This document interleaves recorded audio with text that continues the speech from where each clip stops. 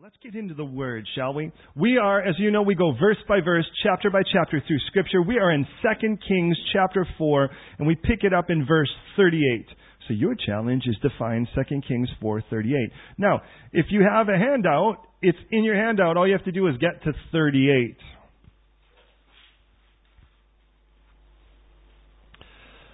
And I just want to say two particular terms because I'll be using these mostly. This guy... it's hard unless the term Elishama is Elisha as we see it here. Elijah, we call Eliyahu. And it just makes it a lot easier to say those names. It doesn't sound as easy, but it's easier to distinguish them. Most of the time, because the other guy's kind of been and gone now, we have this guy, Elishama. And we pick it up in verse 38. Is everyone there? Good, thank you. That was very whelming. Okay, so what it says. And Elishama returned to Gilgal, and there was a famine in the land. Now the sons of the prophets were sitting before him, and he said to his servant, "Put on the large pot." Now, we'll develop all of this, but it's clear that there must be one large pot that they call the large pot. It's a group of guys, you get it. And boil stew for the sons of the prophets. I remind you, he said this to his servant. You are the cook, buddy. Put on the large pot. Boil stew for the sons of the prophets. So one went out into the field to gather herbs, and found a wild vine, and gathered from it a lapful of wild gourds, which to me sounds like a rock band, but what do I know? And came and sliced them into the pot of stew, but they did not know what they were. Then they served it to the men to eat. Now what happened, as they were eating the stew, that they, not one, but they cried out and said, "Man of God, there is death in the pot." And they could not eat it. So he said, "Well then bring some flour." And he put it into the pot and said, "Serve it to the people that they may eat." And there was nothing harmful in the pot. Then a man came from Baal Shalisha, and brought the man of God bread of the first fruits, 20 loaves of barley bread, and newly ripened grain in his knapsack. And he said, "Give it to the people that they may eat." But his servant said, "What? Ma? Shall I set this before 100 men? And he said again, "Give it to the people that they may eat. For thus says the Lord, they shall eat and have some left over." So he set it before them, and they ate and had some left over, according to the word of the Lord. Oh, friends, pray with me, would you please? God, thank you so much for this time. I pray you would redeem every second. Draw us all in, captivate us in this warm room, Lord, where it's supposed to snow in a couple of days, Lord, we'll be thankful for the warmth we have right now. I just pray for more than the warmth of our skin. Warm our hearts, God. And speak fluent us tonight. May we have so much fun in your word. May we be in this place, Lord, where we just get it. And we're like, wow, this means more to me than it ever has. And I pray, Lord, that you would tonight grab a hold of each of us, that we would never be the same. And I pray you would ignite us to this place where we love you deeper and more meaningfully than we ever have. Not in just some emotional response, but in a conviction that lasts. And so I pray, God, right now, that you would tonight not just make contact, but interface with us in such a way that we are forever changed. For our benefit, for the benefit of your kingdom, and to the glory of your name. So Jesus, immerse me in your Holy Spirit that you would be seen. And empower me by your Holy Spirit. Come upon me that you would do the work now. So Jesus, I love you. And thank you already in advance for what you're going to do here. Do your work now, please. We commit every second of this, Lord, in width, in length, and in depth. Do your work. Jesus, in your name we pray. Amen. But say tonight, is any, please don't just believe me. Don't just assume it's true because I say so. The Scripture is before you to check it and to read it carefully. We were following the lives of Elisha, as we see here, and his servant Gehazi. For what it's worth, we are roughly at about 849 BC, which is 2 years since Eliyahu ascended in a chariot of fire. Think about where you were 2 years ago. 2 years ago was 2016. Think about the changes that have happened in the last couple of years. Well, that's the amount of time we're talking between the time Eliyahu has ascended, and this guy who was his servant now has taken his mantle. So start there for a moment.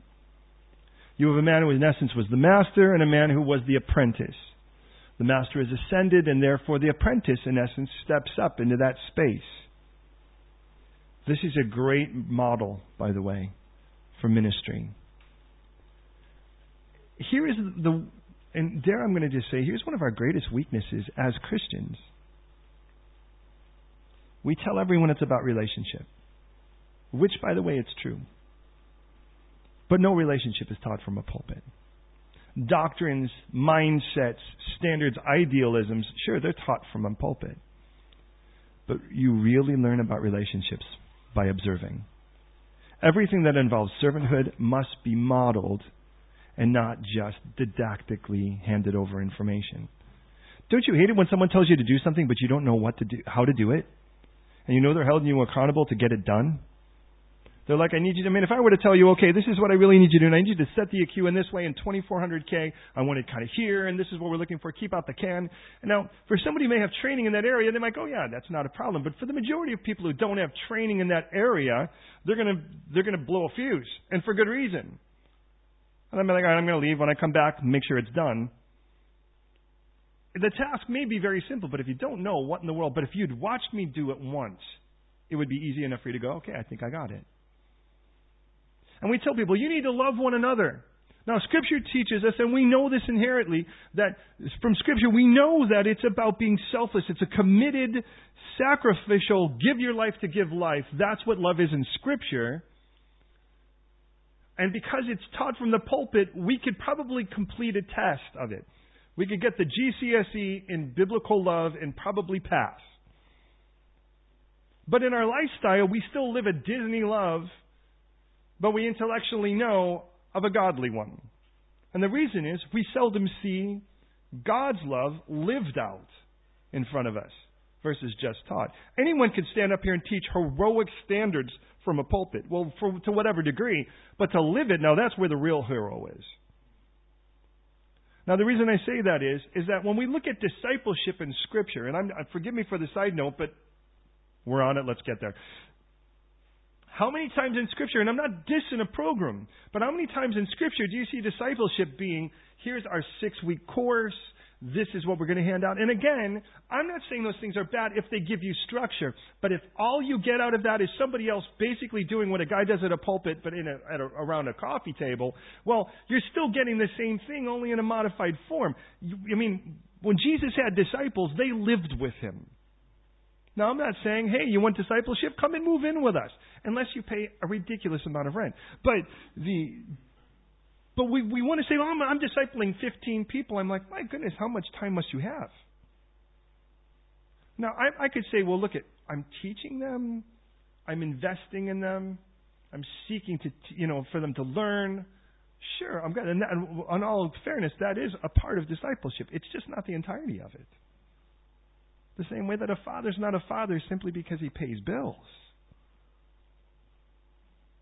When God set up fathers, He intended a relationship for which when we draw from that, we read the Word, we're like, oh, that's really cool. Not, wow, I have to get over that now too, don't I? And Eliah, has now raised up this guy, and it's great because Jesus did the same. When he took these guys, and by the way, you were aware that he took some of the biggest doofuses, doofi, what's the plural, there were, so that we can look and go, wow, I qualify. And I look at 1 Corinthians 1, and it's like he chooses the foolish things of the world to shame the wise, and the weak to shame the strong, and the base and the despised and the are not. And it's like, what part of that? And you're like, well, you might be like too cool to qualify, but you certainly aren't like too much of a loser to qualify. And Jesus picks people like that, and I love this. And then he's like, come follow me. The issue is not even in artists, it's not always the quality of the paintbrush. It's about the giftedness of the artist. And we get to be tools, not the artist. You're not the craftsman. You're not the lawyer. You get to be a tool in the hands of the master craftsman. And there's the beauty in it. And we get to watch that. And we see that with Eliah, and this guy, Elisha. But now, the master has left, this man has stepped up, and he takes an apprentice. But the apprentice he takes is a guy named Gehazi. Now, Gehazi, what we learn, by the way, about the guy is he's just not going to end well. I'm trying to be kind. Really, he is a failure of a case. There are people throughout Scripture, in the end of it all, we say in a concert or in whatever, they always remember the beginning and the end. The stuff in between's kind of fluff, but you got to hit them hard at the beginning and end well. When you look at particular people in Scripture that don't end well, they kind of get known for it. Classic example, King Saul. Man, this guy, God said, here's your P45, step off the throne. I've got your replacement. A man who's better than you. Who wants to hear that, guys? Turns out he's a teen at the moment. His voice is probably still cracking. He's probably covered in acne. And even in all of that, he's better than you are. Because it says, because he's after my own heart. What makes him better is not what he's accomplished. It's what he's after. And Saul will never step off the throne, though God's dethroned him and therefore has removed the power of that position from him. He will die with a crown on his head, but as a poor man in his heart. And when I read Saul's life, I remember reading at the end of it all, and to me it's like, I don't know if I'm going to see this guy in heaven or not. Maybe, maybe not. And that's failure to me. I would never, at any moment in my life, be at a place where I go into glory and I see my Savior and have you go, yeah, maybe he made it. David, full of flaws, I have no doubt I'm going to see him. But David never switched gods. David clearly embraced his flesh. David clearly surrendered to sin, but he never switched gods. Saul, on the other hand, the guy's head and shoulders taller than everyone else, and he goes into a medium to go and get information. How good could this medium be when everybody else is basically, kind of shoulder height, and you're like minute bull. You're kind of like towering over it, and they don't recognize. How do you disguise? It says he disguised himself. You're in India, and you're like 25 feet tall. It's like, what? Do you walk on your knees? How do you disguise? And she doesn't even know it's him. Oh, who's paying for this? And the whole point of it is that the guy just didn't get there. Now, as a result of reading Saul's life, I went back because I'm like, God, I do not want this. So then you reread Saul's life and you're like, what signs can I see throughout the whole thing? The inches he took and the consolations he made to get there.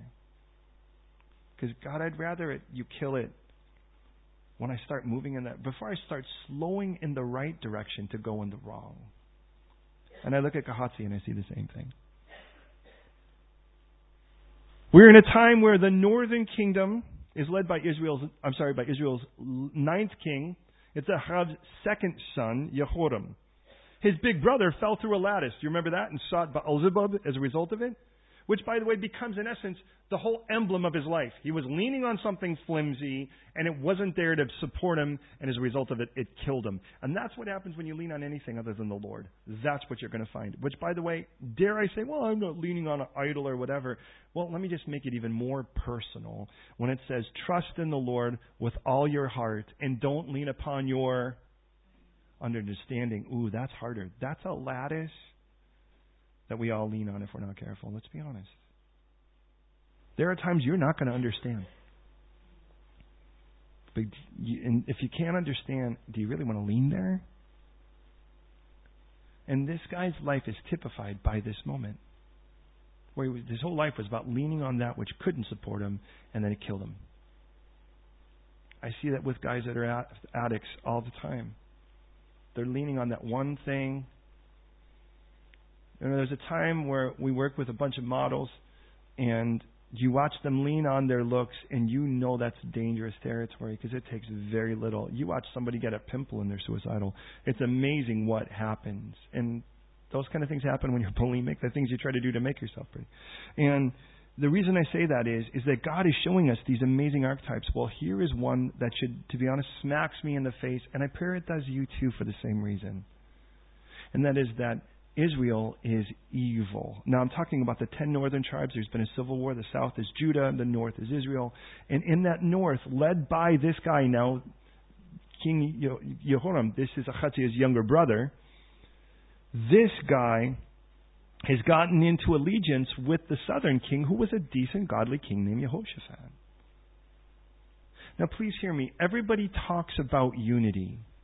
We all need unity. Let's all join hands and sing the Coca-Cola song. Let's all be friends. Can't we all just get along? The problem is there are some things you do not want to link arms with. Cancer, HIV, not just the flu. Who wants to link arms with that? Yay, we're at union with everything. There are things that are dangerous, and you really don't want to be there to catch it. And what we're going to find is, in this text, that's actually what God's showing us in the middle of a historical event. Here's the simplest of it. The evil of this northern king has now been inserted into the godly Jehoshaphat through political allegiance. It started with, it was acquiescence, which means you do nothing, which then it provides allowance. You allow in the wrong thing, and then you wind up in allegiance with the wrong thing. He has no idea what's to come. This guy Jehoram, in the north, his sister marries Jehoshaphat's son, and boy, do they produce a really nasty product. A gal named Atalia, who's basically psycho, crazy grandma that kills her whole family. That's a spoiler alert. The product is of a very unhealthy union. But then I look at Gehazi, and I realize he shows up at a rich woman's house. And we already know he's not a man of prayer. We have no recorded prayer of this man at all. He's a man of the stick, for those of you who were last week. You know, there was a woman whose son died, and Elisha goes and says, hey, take my stick, go and lay it on there. And it says there was no voice, no sound, no hearing. Well, the stick's not going to talk. This guy throws his stick and doesn't even pray. And of course, nothing happens. It's suspicious that the miracle of him being raised, the boy being raised, doesn't happen until Gehazi's actually out of the room. Now, here's our first of two accounts. Elisha returned to consecration to Gilgal. Now, argument over whether this is the Gilgal that's near Jericho or whether it's another Gilgal. God actually doesn't make it clear, and that's important because Gilgal was the place of consecration. We get that all the way back in Joshua 5 when the nation of Israel crossed the Jordan. This was the place where that generation was circumcised, which seems like a very strange thing before battle. While we're at it, let's predispose every man to being in a very unwelcome state to any form of battle whatsoever, hand-to-hand combat. But can I just say this? Whatever battle you're going to face is, if your heart's not right, it doesn't matter how strong you are. And the whole idea of that was in essence, reconfirming your commitment to the living God. That is fundamental, friends. Do you know, twice more in Scripture, circumcision refers to the heart than it does any other part of the body? It's that the tenderest part of you that is now cut open and exposed to feel the greatest pleasure and pain. And maybe you know that there is a battle coming, or maybe you're in the midst of it. And you're facing uncertainty, or worse yet, you're facing certain opposition. And you know there's a battle to be fought here. And you know you're going to need all the help you can get. Can I just say, shutting your heart down to God at this moment, and you know we can do that. Just be honest. It's going to be a rough day, so you don't read and pray like you want to because you're going to go and get everything else in order. So you're ready to kind of go into the fight. And the odd thing is you're completely unprepared even though all your ducks are in a row. And this is the place he goes to. And what he tells us is there was a famine in the land. Now, do you know there are 13 famines recorded in Scripture? David experienced a famine, by the way, in 2 Samuel chapter 21. A famine, by the way, and that was roughly 150 years ago from this point.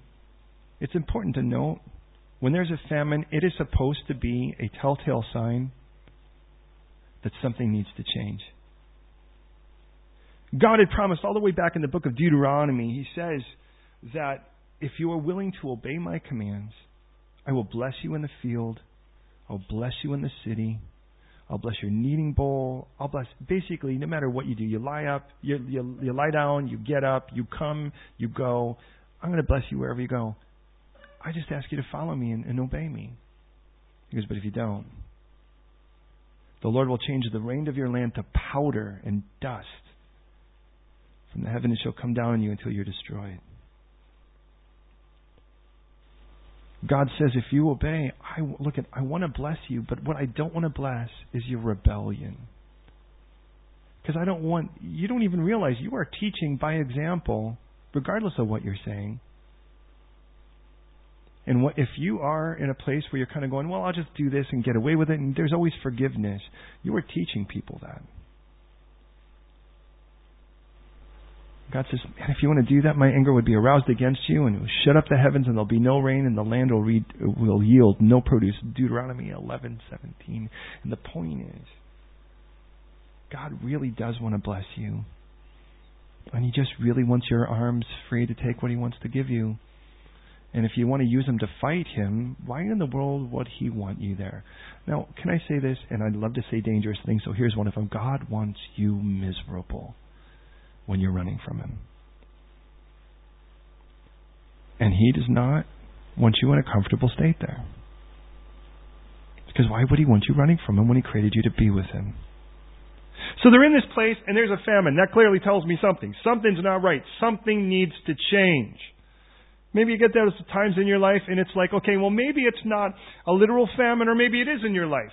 But what's interesting is God uses it in regards to His Word. In Deuteronomy 32, He says, listen to this, verse 2, let my teaching drop as rain, my speech distill as the dew, as raindrops on the tender herb, as showers on the grass. As a matter of fact, about 50 years later from this event, Amos will say, behold, the days are coming, says the Lord God, that I will send a famine on the land, not a famine of bread, nor a thirst for water, but of the hearing of the word of the Lord.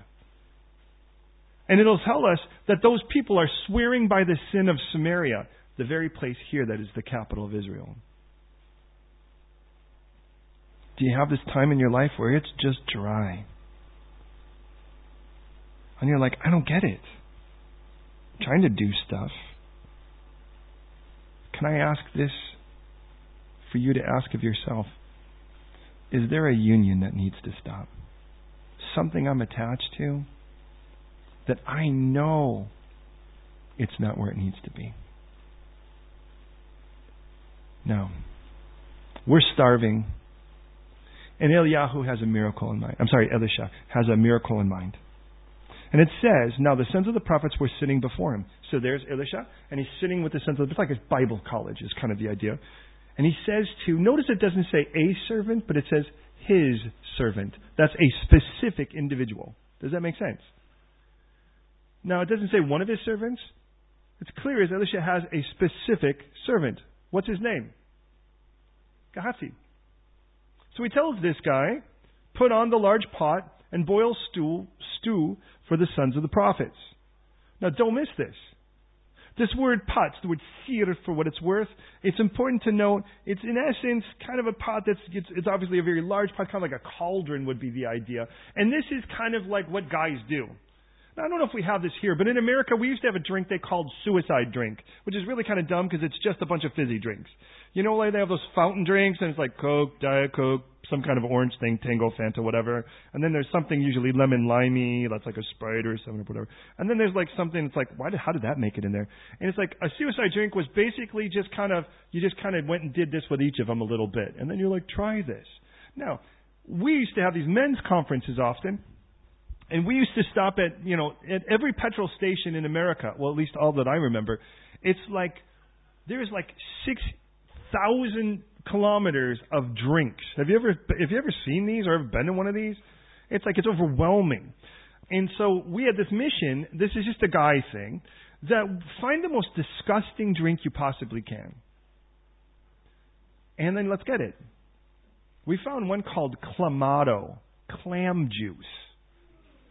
See, it sounds awesome, right? And you know what happens is, you stop there, and of course, then you're going to go to the next place, and you open it up, and the first person takes a drink. Inevitably, that's probably me. And then I'm like, this is the most disgusting thing I've ever tasted. Try it. And everyone's the next person next to you is like, you're right, this really is awful. Who's next? And it's like everyone's like, yeah, now let me ask you, some of you in this room, guys, would you do it? I just, there's just something in us. And the reason I say that is that it's easy to miss. This is where we naturally contextualize it with our own selves is, this is a guy going, hey, everybody, grab a bunch of stuff. We'll throw it in here, suicide pot, and then we're going to party with a stew in a famine. Y'all with me in this? But what's interesting in all of this is that, and by the way, God's going to use this very pot, this type of pot, as, by the way, an object lesson in Zechariah 14 for those of you who want to look in regards to every pot in Jerusalem. And he talks about in Ezekiel 24 about cooking meat in it until all the scum's at the bottom. And then he says, let that scum burn right into the pot. And he goes, this is kind of where you're at, man. He's like, this is, it's like, hey, that meat was good in the beginning and it was an awesome thing. But you've got to the point now where you just let it, you're scummed inside. Who wants God to tell him that? But look at this carefully. Verse 39. So one. Now we don't know who the one is. We don't have a name. So let's just give him a name. Let's call him Saul. Saul went out to the field. Now we know everyone's going out there because we've got a stew. Now by the way, did Elisha tell them they needed to get any food? He said, put a pot and boil stew. So somewhere down the line, I get the idea that Gehazi now looks and he goes, this is what we need to do to make stew. I need you all to get stuff. Now, I would like to think someone in this room, I'd love it to be me, would be the person that's saying, Elisha, where's the stew we're supposed to cook? It's a legitimate question, don't you think? But there will always be at least one or several of us in the room that are like, I'll solve the problem. We don't pray because we're too busy solving the problem to ask God how he wants to solve the problem. Does that make any sense? But so one went into the field. Here's my question to you. What was the guy going to get according to verse 39? You tell me. What does it say?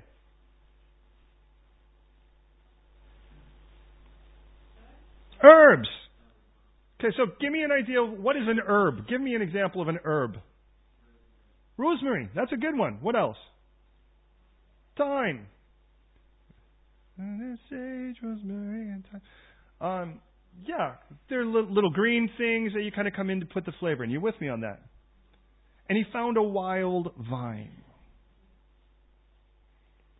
and gathered from it a lap full of wild gourds. Does anyone know what a gourd is? Because if you don't know, this doesn't really give you much of an image.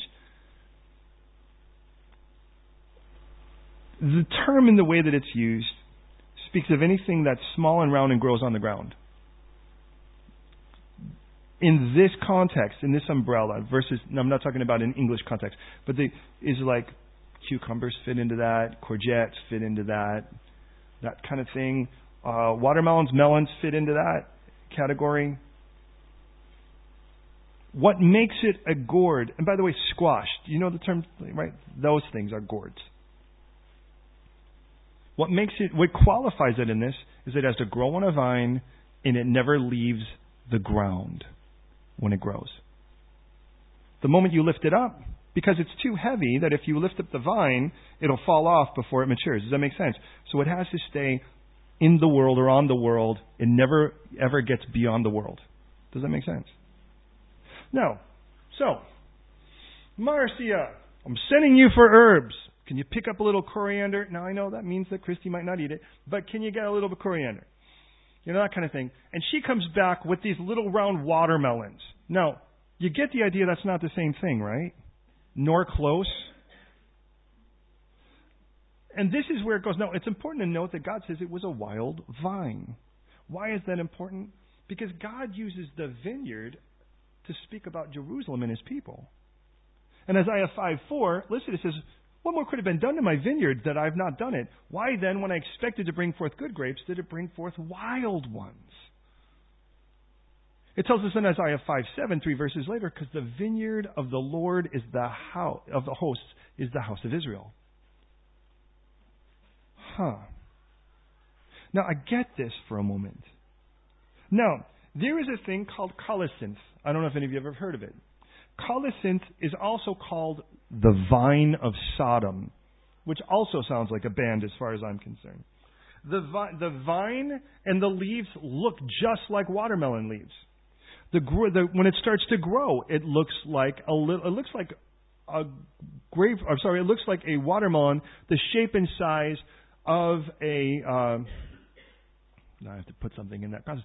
Roughly the size of a cantaloupe, if that makes sense, like a melon. It's basically that size, so it's about that size. I would say a softball, but that doesn't make any sense. It is. Well, let me say it this way. Roughly 100 years before Israel escaped Egypt, there was a papyrus written called the Ebers Papyrus. And in it, there are recipes for certain medicinal uses for plants, including this one. To cause a woman to terminate her pregnancy to the second or third trimester, you take this fruit, along with a couple other things. Dates, by the way, is one of them, and some acacia, fruit from the acacia. And you mix it with honey and a plant fiber, and you apply it topically. And they are convinced it would kill the baby. Now, Gehazi's there with the pot. So I picture him with this big spoon. You can picture him however you want. I picture him with this big spoon, just stirring and saying, whatever you want, go get it and bring it in. And then that tells me something. Hear me, because this could be your life. Gehazi is not only not a man of prayer, he's not a man of discretion. There are areas, medicine and food, you do not want people to have no discretion. It's like, we ran out of flour, but I found some powdered bleach. It's the same color. It's like, and I found some powdered soap. I figured that would. Now, hey, it may not taste that great, but I still made bread out of it. But the cool part is, whatever we don't have, we can use it to wash up the dishes. I mean, you get this idea that, and it's like, that sounds insane, right? That sounds insane. But what if God showed us that in our lives? What if the pot was your life? What do you let in? Are you like, come on, I'm cool with everybody? Are you really? And their influences. Are you in this place where you're like, it's all going to work out? And let's face it, for some of us, that's always been our motto, isn't it? It's like, in the end of it all, if it breaks, it'll heal. Just jump. And so you're cliff diving. And inevitably, you probably know the secret of cliff diving is never look over before you jump, because there's that part of you that goes, is this really a good idea? Really starts to speak up. So you have to be the person that just jumps. But when you have a couple of these events, then you kind of feel like it's all going to work out. Case in point. I'll do this quickly so we can finish this.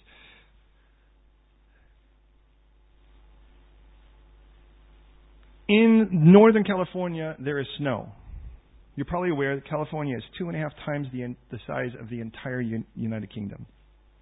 And in the north, there's snow, especially in the winter. And there's a place called Lake Lucerne, hilly, and covers in a couple meters of snow in the winter. And we have men's retreats at this thing. A bunch of guys get together, and we just basically feel like lumberjacks freezing to death in an unheated, I'm not bitter. And then, and you're like talking, you hear guys talk about things, and then we go out and do really dumb things. And so part of it is we go up on hills, at least the first day, I'm like, you guys, this is snow. You know how to slide down snow, right? And so we're grabbing everything that we think is slippery and slidey. That's like this big dish and this inner tube that I don't know what kind of vehicle something like this could be in, but basically it was taller than I was, with an inner tube spout, thing that you blow it up, that was roughly about a foot long, basically about a third of a meter. And we go up and we get to the top of this hill. We have no idea what's at the bottom. And I'm like, who wants to go first? And of course, all of the guys kind of do this look away thing. You know that, right? We're not getting eye contact. Well, whatever, I'm going. So I grab the first thing, which happens to be the inner tube plenty. And I'm going to go down this hill. Now, because I am who I am, which is dumb, I went head first, which of course is the case. But I figured I'm cool because I've got that inner tube spout to hold on to. I've got a handle, man. Right? So I go down, and I'm, right? Well, there comes to this point, because you don't see it in snow. Snow kind of tends to make everything look the same as far as value. There's a point where you hit this little, cliff. Do you ever have moments in your life where you feel like it's going in slow motion? This was one of those moments. So, because when you leave that, you're on something really bouncy, which means that you and the inner tube have decided to divorce due to gravity. So it's at this moment I'm going, no! And I'm trying with all of my appendages to get some form of contact with my saving tube. And I'm like, no! And then, baboosh! And I hit this thing, and what happens is, I actually land on it, and I'm like, yeah! Well, guess what? I actually didn't grab a hold of anything, so it launched me. And as it launched me head first into the frozen Lake Lucerne. You know what was at the bottom? A frozen pond. Now, there's something I learned at that moment. When ponds freeze, big lakes freeze, there is a layer of air between the water and the ice. Did you know that? At least there was in this one. And you know how I know it? Because that's where my mouth was. My chin was under the ice, breathing the air. My head, up to my eyebrows, was in the water. And all you can hear is... Everyone is fumbling down the hill. Just running down the hill because they think I'm dead. Because I'm literally dangling with my feet up in the air. And once the snow clears, thank you, inner tube, which hits me on the way down, what happens is it's clear. I'm under the pond. And they come, and I tell you, getting in the pond head first, what's not half as painful is a bunch of guys trying to pull you out of the pond. Because you're trying to line your chin. There's just no way to do that. And they pull you out of this thing. Guys are crying. They think, oh, we've killed, and that was, the pastor was my big brother. We've killed the pastor's little brother, And I come flying out, and you know what I say? You know the first thing you say after that? Let's do that again. It'll all work out. And after a couple of those experiences, and cliff diving was one of them where, anyways, that's a story for another. That you're like, I don't think I'm invincible, but I kind of am. And then you treat life that way. Oh, I could let that person in my life. They're not going to ruin it. I could let a little bit of that. How does an addiction happen? You let a little bit of it in. You just let it into the pot. What you don't realize is things grow in the pot. But I noticed this with this guy. He didn't just throw in bloop, bloop, bloop, these things that look like little round watermelons. Notice it tells us that he sliced them into the pot of stew. So it tells me there's a stew already happening by this point. Now, if you're setting together herbs, it sounds to me like you've got a stew happening and you just need to put the finishing touches. Oh, no. Why do you cut them into little pieces? Because then you don't notice them. So this deadly thing, and I remind you, this is prophets we're talking about. You'd think if anyone would have a little bit of divine information, like, don't touch that. But let's just go beyond that. If you were just a normal human being with an ability to discern, and everybody's starving to death, and oh, look, nobody touched this. Is there a oh in your spirit when you see that? One of the things I learned from the Indian part of my family, American Indian part of my family, is that if you are stranded in some place where there are trees, eat what the birds eat. If the birds don't go near it to eat it, you probably shouldn't either. So you look and you're like, everyone's starving to death. Oh, look at this is untouched. I'll eat that. Let's just bring it and share it with the class. And so he cuts it, and this is what the devil does to you. Is it isn't like he goes, check this out, boosh. He kind of gives you, have a little sliver of this addiction. Come on, a little bit. And then the next thing you know, you're like, there's death in the pot. What do I do? We're going to die. Well, hear me on this, and let's bring this around.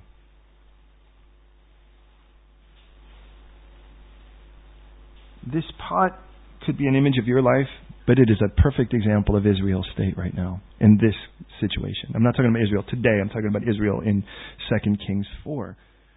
They're just, Judah specifically is just letting in these unions that are destroying.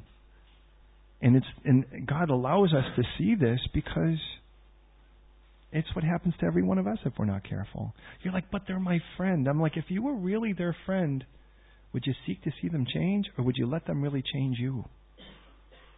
It's amazing what we call friends. Look at, you could be friendly to them, but hey, friends have the privilege of influence in your life. Choose that wisely.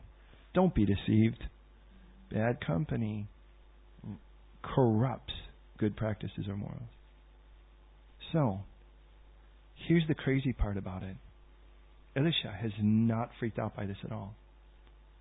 You're like, this is death now. Hear me on this.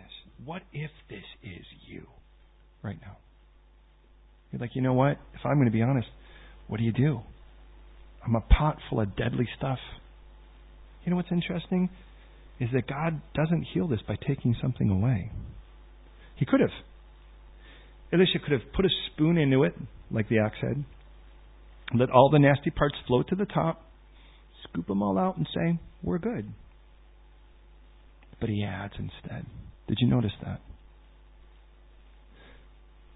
If you're in a relationship and you know it's not a healthy relationship and it's a bad thing, and you tell someone, you need to get out of that. There are very few people in this life, in the 30 years of ministry that I've been involved in, and they are all, and I mean this sincerely, they are heroes to us. That when you tell them, you actually know this is wrong, you need to cut this. And they do. You wish everyone would take that advice. But you don't just go, well, bail on this. It's like, look at, you need to put more Jesus in this. If you could put more Jesus in this, it'll be a lot easier to list this. Interesting. What does he throw into the mix to heal it? Flour. But do you know there's more than one word for flour? There's a general term for flour. And that is not the term that is used here for what's the usual word for the word is word kolep. The word that's here is the word kamach.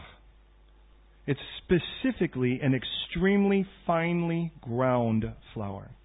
And that's really important. It is the flour, by the way, that is used in the grain offering of Leviticus 2:1 when we read it as fine flour. Fine flour, not like, ooh, that flour is fine. Fine like it's finely ground.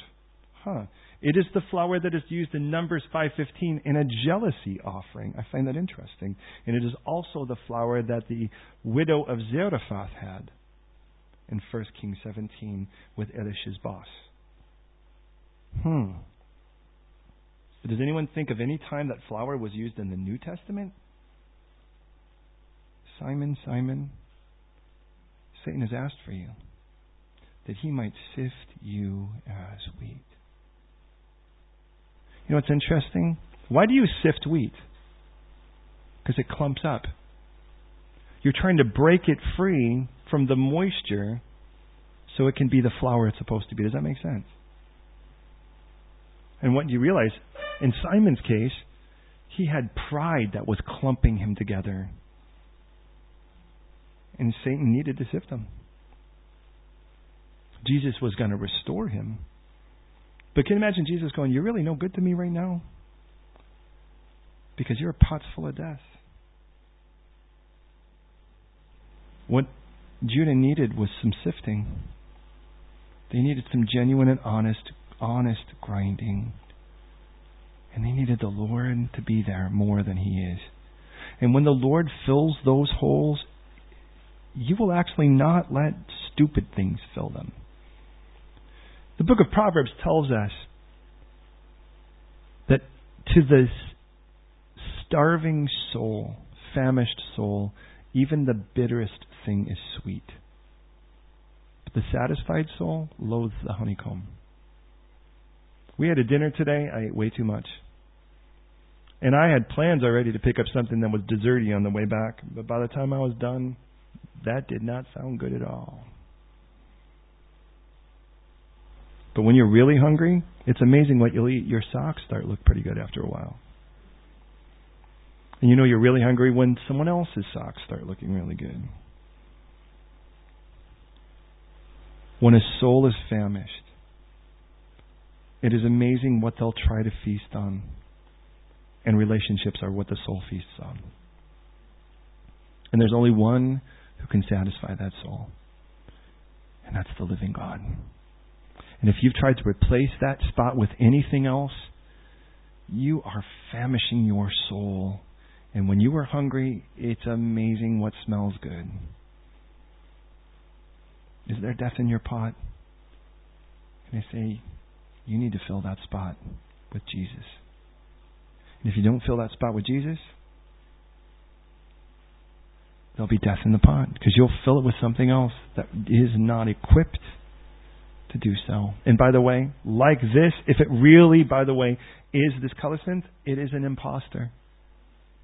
Sliced up and little bit by little bit until the next thing you know, the entire thing is in you. Does anyone want that? I don't. And what would happen if you're like, Jesus, we used to sing songs like, God, I need more love from you and I need more power from you. And in the end of it all, God's like, look, it isn't that you need more love from me or more. I need more of you. That's the problem. I'm infinite and I don't give my spirit a measure. I'm not withholding. God's saying, I'm not withholding. You're just too full to take me. And you're full of nonsense. You know, it's an hour before a good meal and you've decided to snack on dumb things. So when the good meal comes, you're like, no, I can't really eat it. What if we do that in life? Well, we haven't even gotten to the last story, but instead I think it's just best we pray.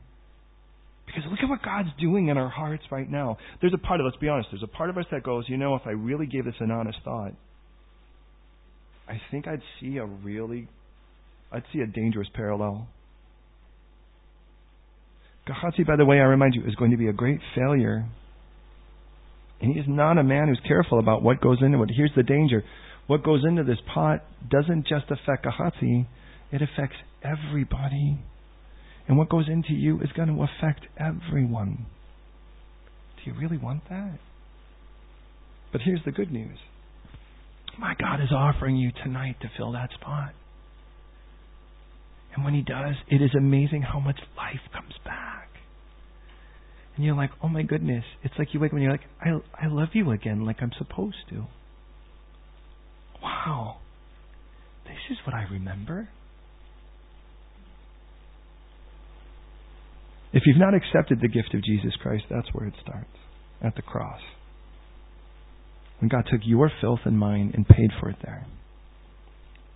Dying on the cross as the Scripture promised He would. Being buried and raising again on the third day, just like Scripture promised. And then revealing Himself in that resurrected state and saying, no, that's what I want. I want a new life with you. But that old life has to die. Maybe, to be honest, what's in the pot is just a whole lot of old you. But you realize that space is filling space Jesus wants to fill. Which means it's a terrible substitute. If you've not accepted the gift of Jesus, I want to give you the chance to say yes. And if you have accepted the gift, I'd like to give you the chance today to ask a dangerous thing, and I'm going to. And that is, God, will you recircumcise my heart? Will you cut it open so that the tender part of me, the sensitive part of me, is within your touch? And let me fall in love with you like I should. Like I know I would. Will you pray with me? Lord, I want to thank you so much for this text. And I want to thank you for this crazy example that we could easily say 2,800 plus years ago, this is what we're looking at, is somebody who, in reality, this is a historical event, just indiscriminately threw everything in the pot and hoped it would work out to become a beautiful stew. And I confess to you, that's much of my life. Just open to whatever, letting it all, and then somehow feeling like I could heroically at the last moment, like Samson, somehow break free from whatever the binds are, and just, it's going to be another day at the work.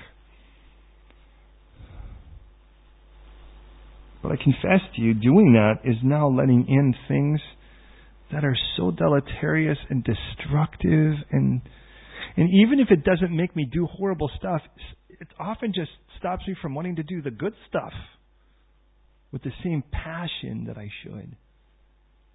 And Lord, I knew there would be a time where just not doing the bad stuff wasn't enough. Because I know it isn't like you stop at 0. But you move us to where you want to use us to be a blessing. And God, I confess to you, there are times where I could be infinitely more of a blessing, but I just get so caught up in throwing stupid things in my pot. And Jesus, you, the first fruit of those who have fallen asleep and raised from the dead, Lord, you show us the necessity of death and resurrection. And I pray, Lord, that's what we would see, that finely ground truth, Lord, that you would take that place over and let that which should die, die. And that in letting it die, you would resurrect that, Lord, which would be life. Because I don't want any death in this pot. So, Lord, I pray for every person here today that we would respond accordingly. And if you've not accepted the gift of Jesus, just pray this prayer with me right now. Come on, bite the bullet. Jesus, I'm a sinner. We're all sinners, and I stand guilty before you on my own merit. But, Father in heaven, you love me so much, you sent Jesus to pay that price for me. And when he died on the cross, all my guilt was paid there. And when he was buried, it was buried with him. And when he rose again, he rose without it and offers me a new life. And I say yes. Not just confessing Jesus as my ransom, my payment, and my Savior, but also as my Lord, the architect of my reinvention. So, let all that die and resurrect something so much better. As I hand my life to you now, in Jesus' name. If you agree with that prayer, I pray you say, Amen. And Lord, I pray for every person who has confessed you. We're praying a dangerous prayer here. That you would cut open our hearts, that you would circumcise our hearts, God. We've walled them up sometimes out of safety, because we know there are people that want to abuse it. But sometimes what we've done is we made it a prison cell and not even let you in. And I don't want that. We don't want hard hearts. We want tender hearts that are fresh and open to you. So God, I pray tonight for every one of us. Would you please, Lord, I give you permission and ask, recircumcise my heart. And handle the overflow of whatever emotion that would be, whatever that would be like. But Lord, do it in a way so that I would fall in love with you the way I should. And I thank you for your faithfulness to do this.